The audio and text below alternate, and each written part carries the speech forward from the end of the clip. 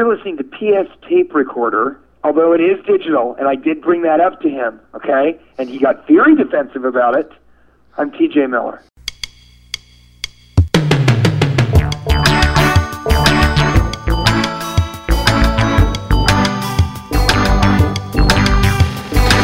Hello there, I'm PF. This is my tape recorder. Coming up, Chris Hardwick. What an excellent guess. It was a TRS-80. It was a TRS-80 where it was the original, like the old terminal unit where it was like the keyboard was part of they were all in the same unit, and it had a little tape machine. There was a dramatic improvement when they came out with the Color Computer 2.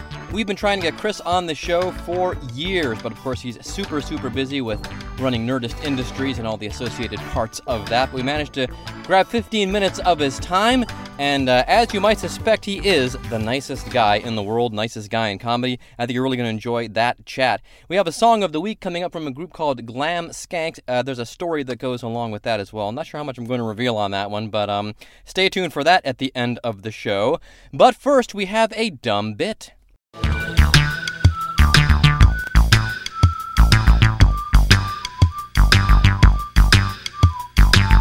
So you might have seen this online.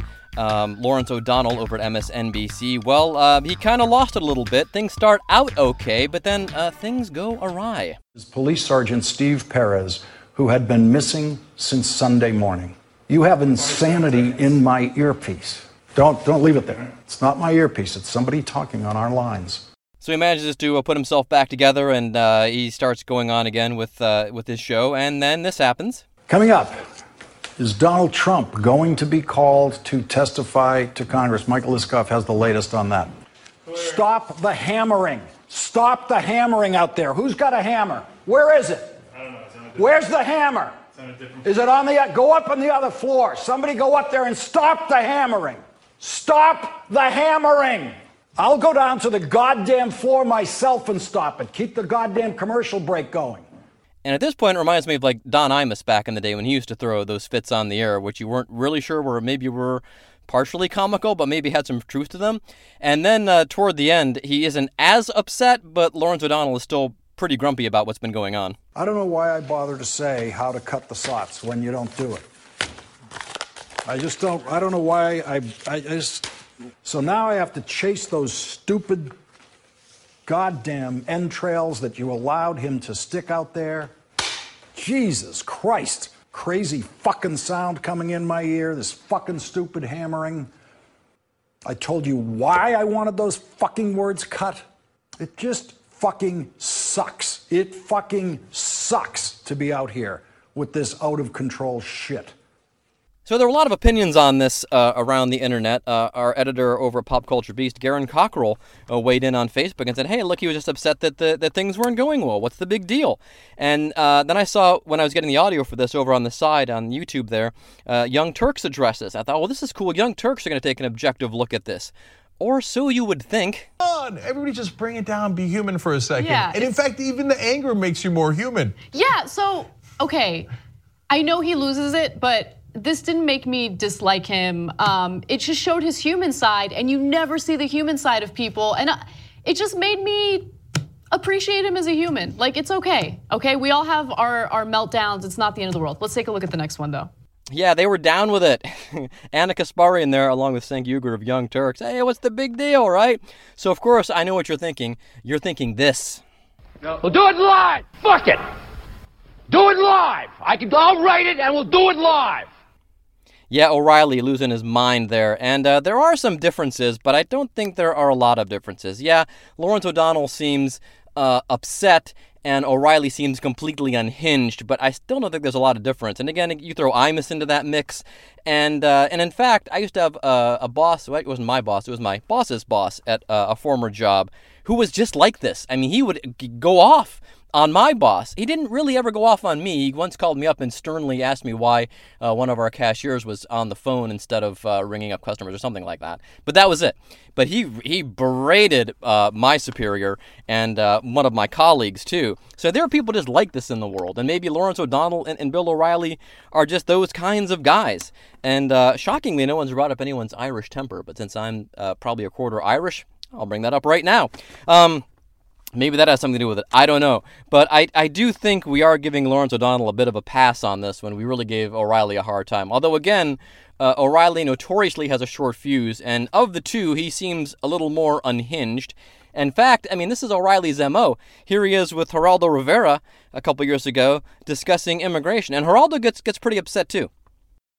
This guy shouldn't have been here. Cool your jets. That has nothing to do with illegal aliens. It has to do with drunk driving. It doesn't. Don't obscure He a should have been tragedy deported. to make a cheap political If point. I'm the father. It is a cheap political no, point. it isn't. And you know this is justice. This has nothing to do you with that want poor old anarchy. mayor. You It want has nothing to do with that mayor. You want anarchy. No, what you I want want- open border anarchy. What I want is fairness. We have lured Fairness, these people. bull. We have lured these. This is the we law. have lured these people to this country with the promise Nobody of is- jobs this- in a country where. And I think in a way people expect this more from O'Reilly maybe than they do from Lawrence O'Donnell. I don't know. So maybe it's we should be giving O'Reilly the pass on this one and saying, hey, that's just Bill. I think the only time we're going to have to worry about Lawrence O'Donnell is if there's a loofah involved.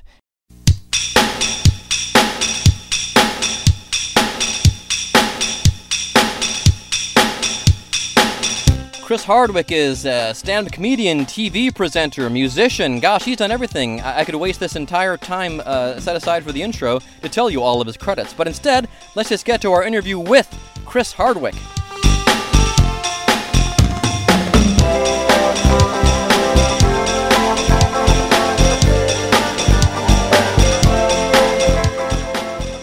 Hi, Chris. How you doing? Good. How are you? Good. Well, I've been trying to put this together for years, but you're so crazy busy, it hasn't worked out until now. I know, and I haven't been back in. It's been a little while since I've been back to Minneapolis, but Minneapolis is legitimately one of the best comedy towns in the country, and acting is an amazing club. That's what I hear. I'm actually in Cincinnati. I've only been to Minneapolis twice in the airport for an hour, but But I've been writing for the Minneapolis paper for years and years. Yeah. Yeah, well, it worked out last time. I got to interview your feature for that show, which was April Richardson, who's on the Rock Solid podcast, and I'm friendly with Pat Francis, so it was nice to be able to chat with her. So that worked out at least. Cool. Yeah. Very cool. So I just know bits and pieces about you, though, from following you over the years, just these little interviews I've seen. I don't even know where you're from originally. I was born in Louisville, Kentucky, and I grew up in Memphis, Tennessee. Oh, so you were down the river from me here in Cincinnati. Okay, well, I didn't know that. Floated right back home. There you go.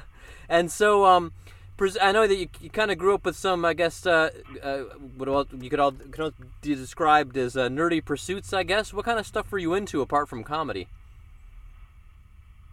I mean, I was into computers at a very young age. I got my first computer in 1981.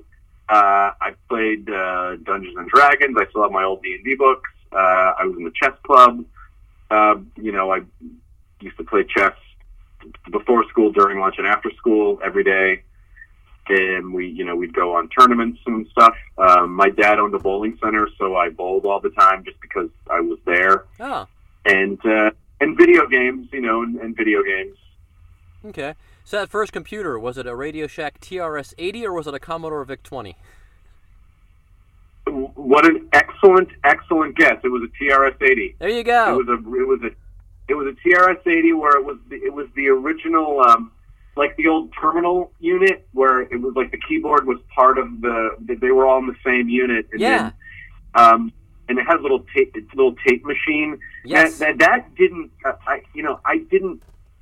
I wasn't really able to do a whole lot with that computer, but then there was a dramatic improvement when they came out with the Color Computer 2. Yes. Because that you could actually hook up to your television set, and so I was able to do a lot more with that. Yeah, my uncle had the TRS-83, which he used to line up a satellite, and then I created an animation on it to simulate what the signal looked like going from the broadcaster up to the satellite back down to his house, and he thought that was the greatest thing ever. I was like 13 or something. Oh, that's fun. I know. That's really cool. And then the VIC-20, of course, is my first computer, which I couldn't do much on. I tried to make music on it. That worked out a little bit, but yeah. So cool. But comedy was also an interest as well, I take it, at some point. Yeah, I mean, comedy was really the first interest that I ever had. and it just, I was born a few years before SNL started, and when SNL started, that just opened up a whole comedy world for me, and my parents recognized it very early on, and thankfully, when it came to comedy, my parents would really let me watch anything or listen to anything, and so when they noticed that I was focused on SNL, they started buying me Steve Martin records and all different, any kind of comedy, anything that they noticed that I was into. So that was really the first thing that I ever loved was comedy. And then in the 80s, there was a tremendous comedy boom, and so there was a glut of stand-up comedy on television, and so that helped foster that. So kind of where was your focus? Was it still on computers and things like that, or was it more on comedy and performing comedy? How did that kind of path go? Well, it was on all of it. I mean, it's like people like a lot of different things, and so it's, if you're on the computer, you can be listening to a comedy album. True. Yeah. It all just kind of overlapped. And so when the internet comes along, that's just that's a beautiful marriage for you, I take it. Yeah, I mean it. Or did it take a while for it to kind of come? It really was great, but comedy didn't. It took a while for essentially the bandwidth. For it was like I think I started online in like 1993, and at the time they're just.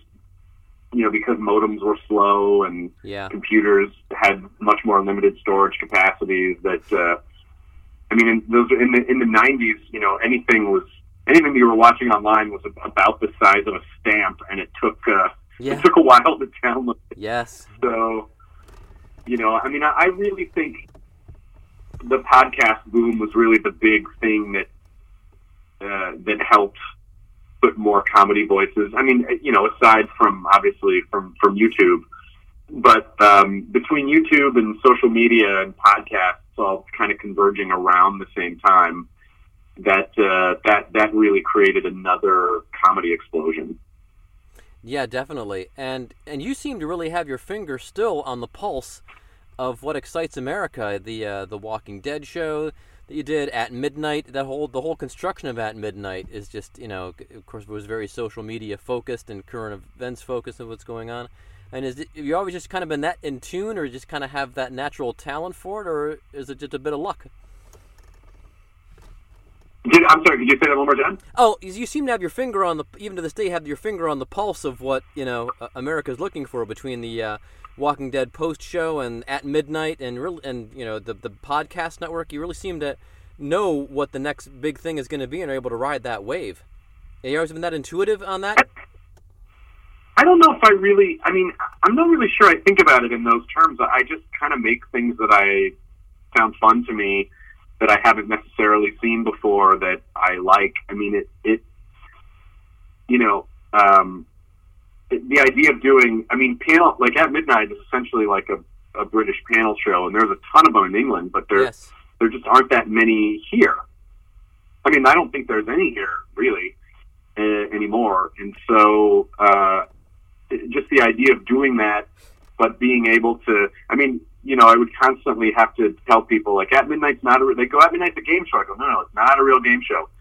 Much in the same way that the Daily Show uses the news show format to tell you about what happens in the news that day, At Midnight used a game show format to tell you what happened on social media that day. And so it really was just a mechanism to present topical jokes. That was it. Yeah, but I don't think I didn't necessarily think like, or with Talking Dead either. It was when we did it for the first time. It was people said it was dumb and weird. Like why do you need to talk about a show after a show? That's stupid. And so, but then a handful of years later, lots of people are trying to make shows after shows. So yeah. I don't know. It's just sort of. But I don't ever start anything and think like, oh, this is going to be a trend. I just think, I hope this doesn't suck. I hope people like it. You know, but you really just kind of have to make things that are fun and exciting to you. Yeah, it's interesting because I'm 50 and my wife is around my age, and we were huge At Midnight fans.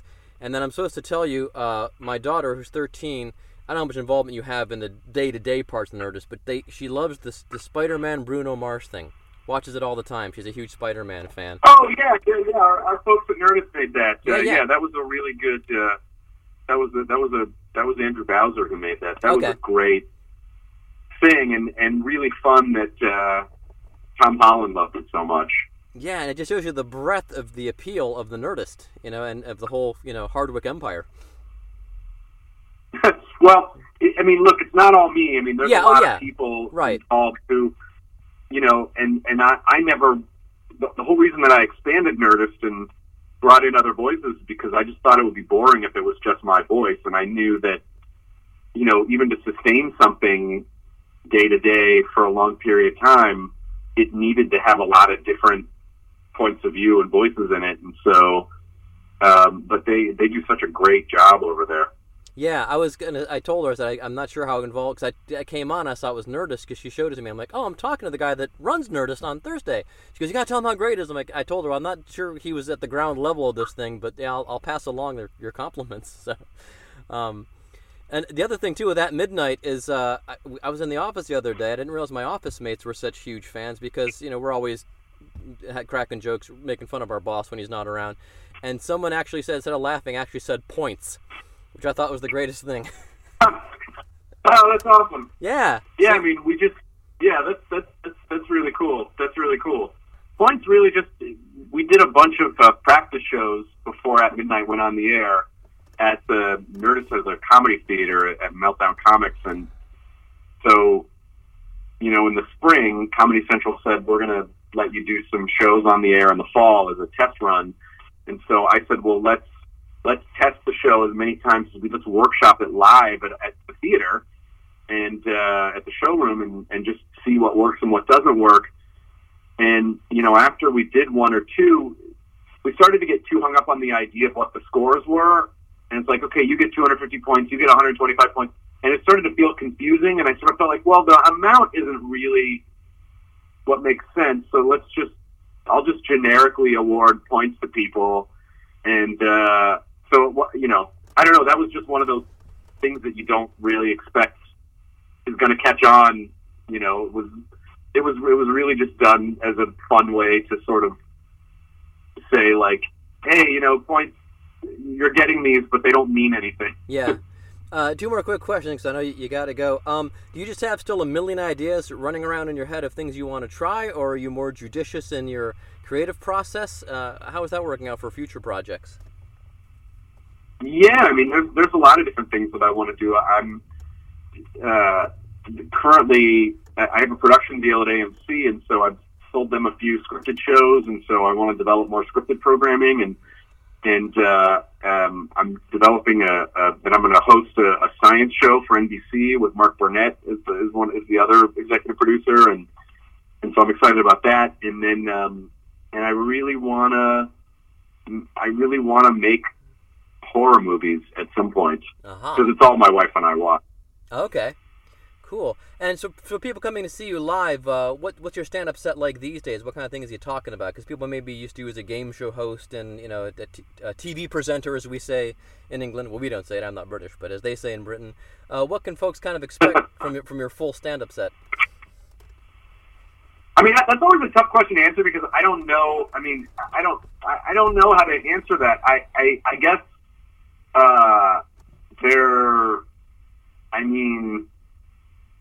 I guess it's observational. I don't know. I mean, I think when you try to describe your own stand-up, if you're reading it in print, it just looks dumb. And people go, well, that looks dumb, But I guess I'm just telling stories. No, that's not true either. No, I don't know. The only thing I can tell you is that, like maybe 30% of my set is interacting with the audience. Okay. So the shows are never exactly the same, but it's comedy. There's jokes and there's stories and there's quick jokes and longer jokes and stuff about my life and stuff about other people's lives. I mean, I don't really, wouldn't really know how to tell you. No, that makes sense. This is what this is. It's a comedy. It's a comedy set. I've been a stand-up for 19 years now, and I don't. I think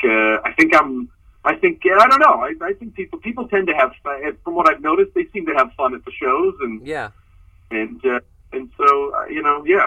Well, from what our friend April Richardson describes, it's a pretty big deal. People are very excited to see Chris Hardwick when he comes to town. So I think people have a lot. Well, thank you so much. I appreciate that. Yeah, and hopefully we'll see you here in Cincinnati sometime soon as well. I think you were here a while ago, and again, I was there in northern Kentucky at that club. That's at right. Northern Kentucky. Yeah, it moved. Well, they're redoing that one, and they're opening another one in the northern suburbs. And of course, we have Go Bananas here, so we have the three. But yeah, well, appreciate taking the time out of your busy schedule. I really appreciate you doing this, and good luck the rest of the way with all your future projects. We'll be following. Cool. Thanks, man. Thank you so much. All right. Bye-bye.